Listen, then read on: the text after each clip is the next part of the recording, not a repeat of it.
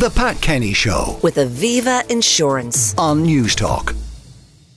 Now, yesterday we spoke about the importance of personal health in later life. Well, today we're going to turn to the political side of the coin. By 2040, almost 1 in 4 people in Ireland will be aged over 65, and current legislation does not take this rapidly changing demographic into account. Safeguarding vulnerable adults is therefore everybody's business. The inaugural International Adult Safeguarding Conference will meet at Trinity College in Dublin tomorrow to talk about how Irish society must change its values to better protect the most vulnerable among us, particularly elderly people. And joining me now is Professor Amanda Phelan of the Trinity School of Nursing and Midwifery. She's Professor in Ageing and Community Nursing. Amanda, good morning and welcome. Good morning, Pat. Now, it's something that we kind of take for granted, you know, that elderly people who are vulnerable, well, the Gardaí will be there on call or friends and relatives will be there to help them. What's changing? Well, that is the problem, is that we do take it for granted, but the structures and comprehensive response systems are absent in some regards. For example, Ireland does not have adult safeguarding legislation, and that is really required to give people powers to investigate access to individuals who are in their homes who are being abused.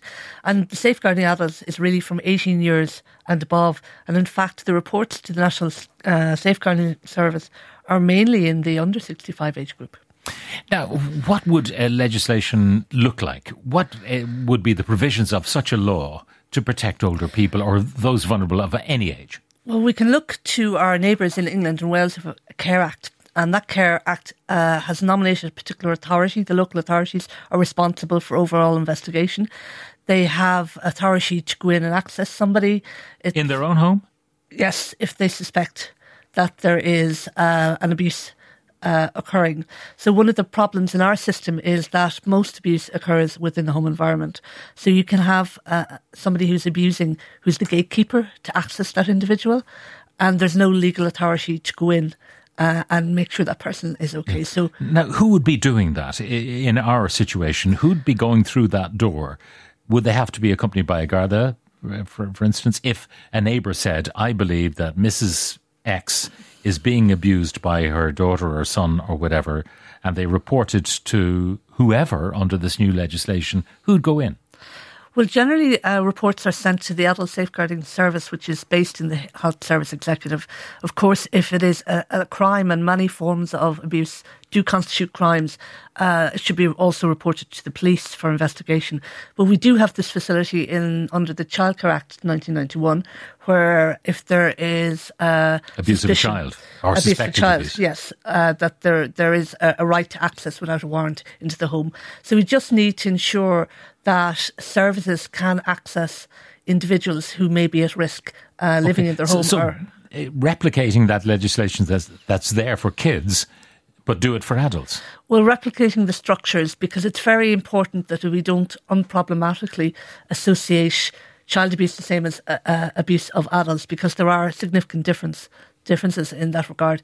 We also need to ensure that the legislation and policy and the practices are underpinned by a human rights lens, and that is required through Ireland's ratification of various conventions and declarations of human rights. Now, there are particular pieces of legislation that could be employed at the moment against someone, for example, who's robbing a parent of their cash or depriving them of the ability to consort with their friends.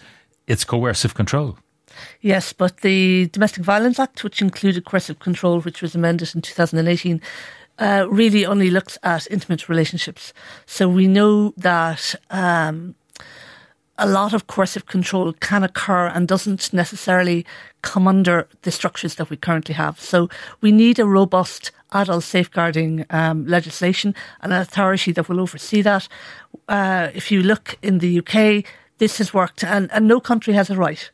But we do need to ensure that the people who are at risk can be accessed and supported. We're always being told that we're great at making laws and very bad at enforcing those laws. So you put a legislative structure in place and then the HSE are up to their necks in other work, so there's nobody to do this kind of job. Well, you know what? We have to see what do we value in society.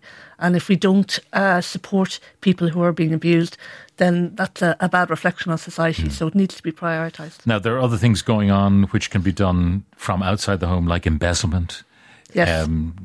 Online abuse, which can happen, all of those things. Yes, I suppose when you're looking at abuse, and that's the complicated factor for adults, is you do have scams, you do have embezzlement. So someone may, who has assets and has a decision-making challenge, like dementia, may not even know that they're being scammed or robbed or anything like that. And older people, some research from America has demonstrated that as we age, our aging brain becomes less sensitive to deception. And that's complicated also by things like loneliness, because if someone rings you and there is some connection, if someone is talking to you, then you can be very easily drawn in. So that mate crime or romance scams are popular. Yeah, so we need to protect ourselves against those as well. Your conference tomorrow, who's going to be there and what kind of information will be forthcoming? It's an international conference, so we have a representative from the ageing department in the World Health Organization who's going to talk about the environment, actually, and how we can build environments that safeguard people.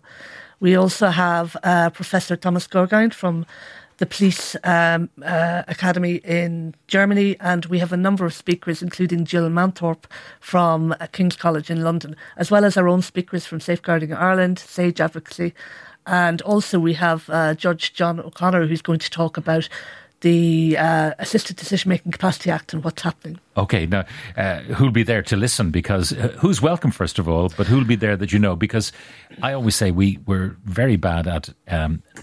we try to reinvent the wheel all the time, and sometimes there are great ideas that work elsewhere and we should just copy them. Be shameless about it and do it right. Yes, I mean, we need to look at our neighbours, but we need to also decipher what is the best practice and response systems and how they suit to the Irish environment.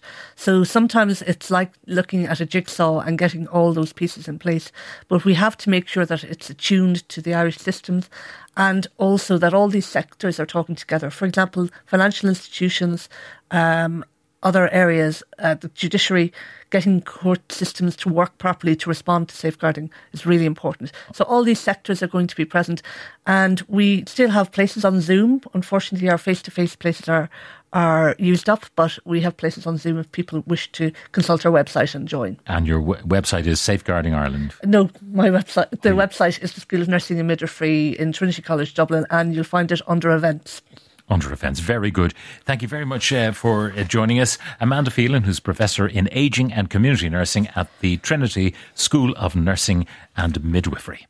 The Pat Kenny Show with Aviva Insurance on News Talk.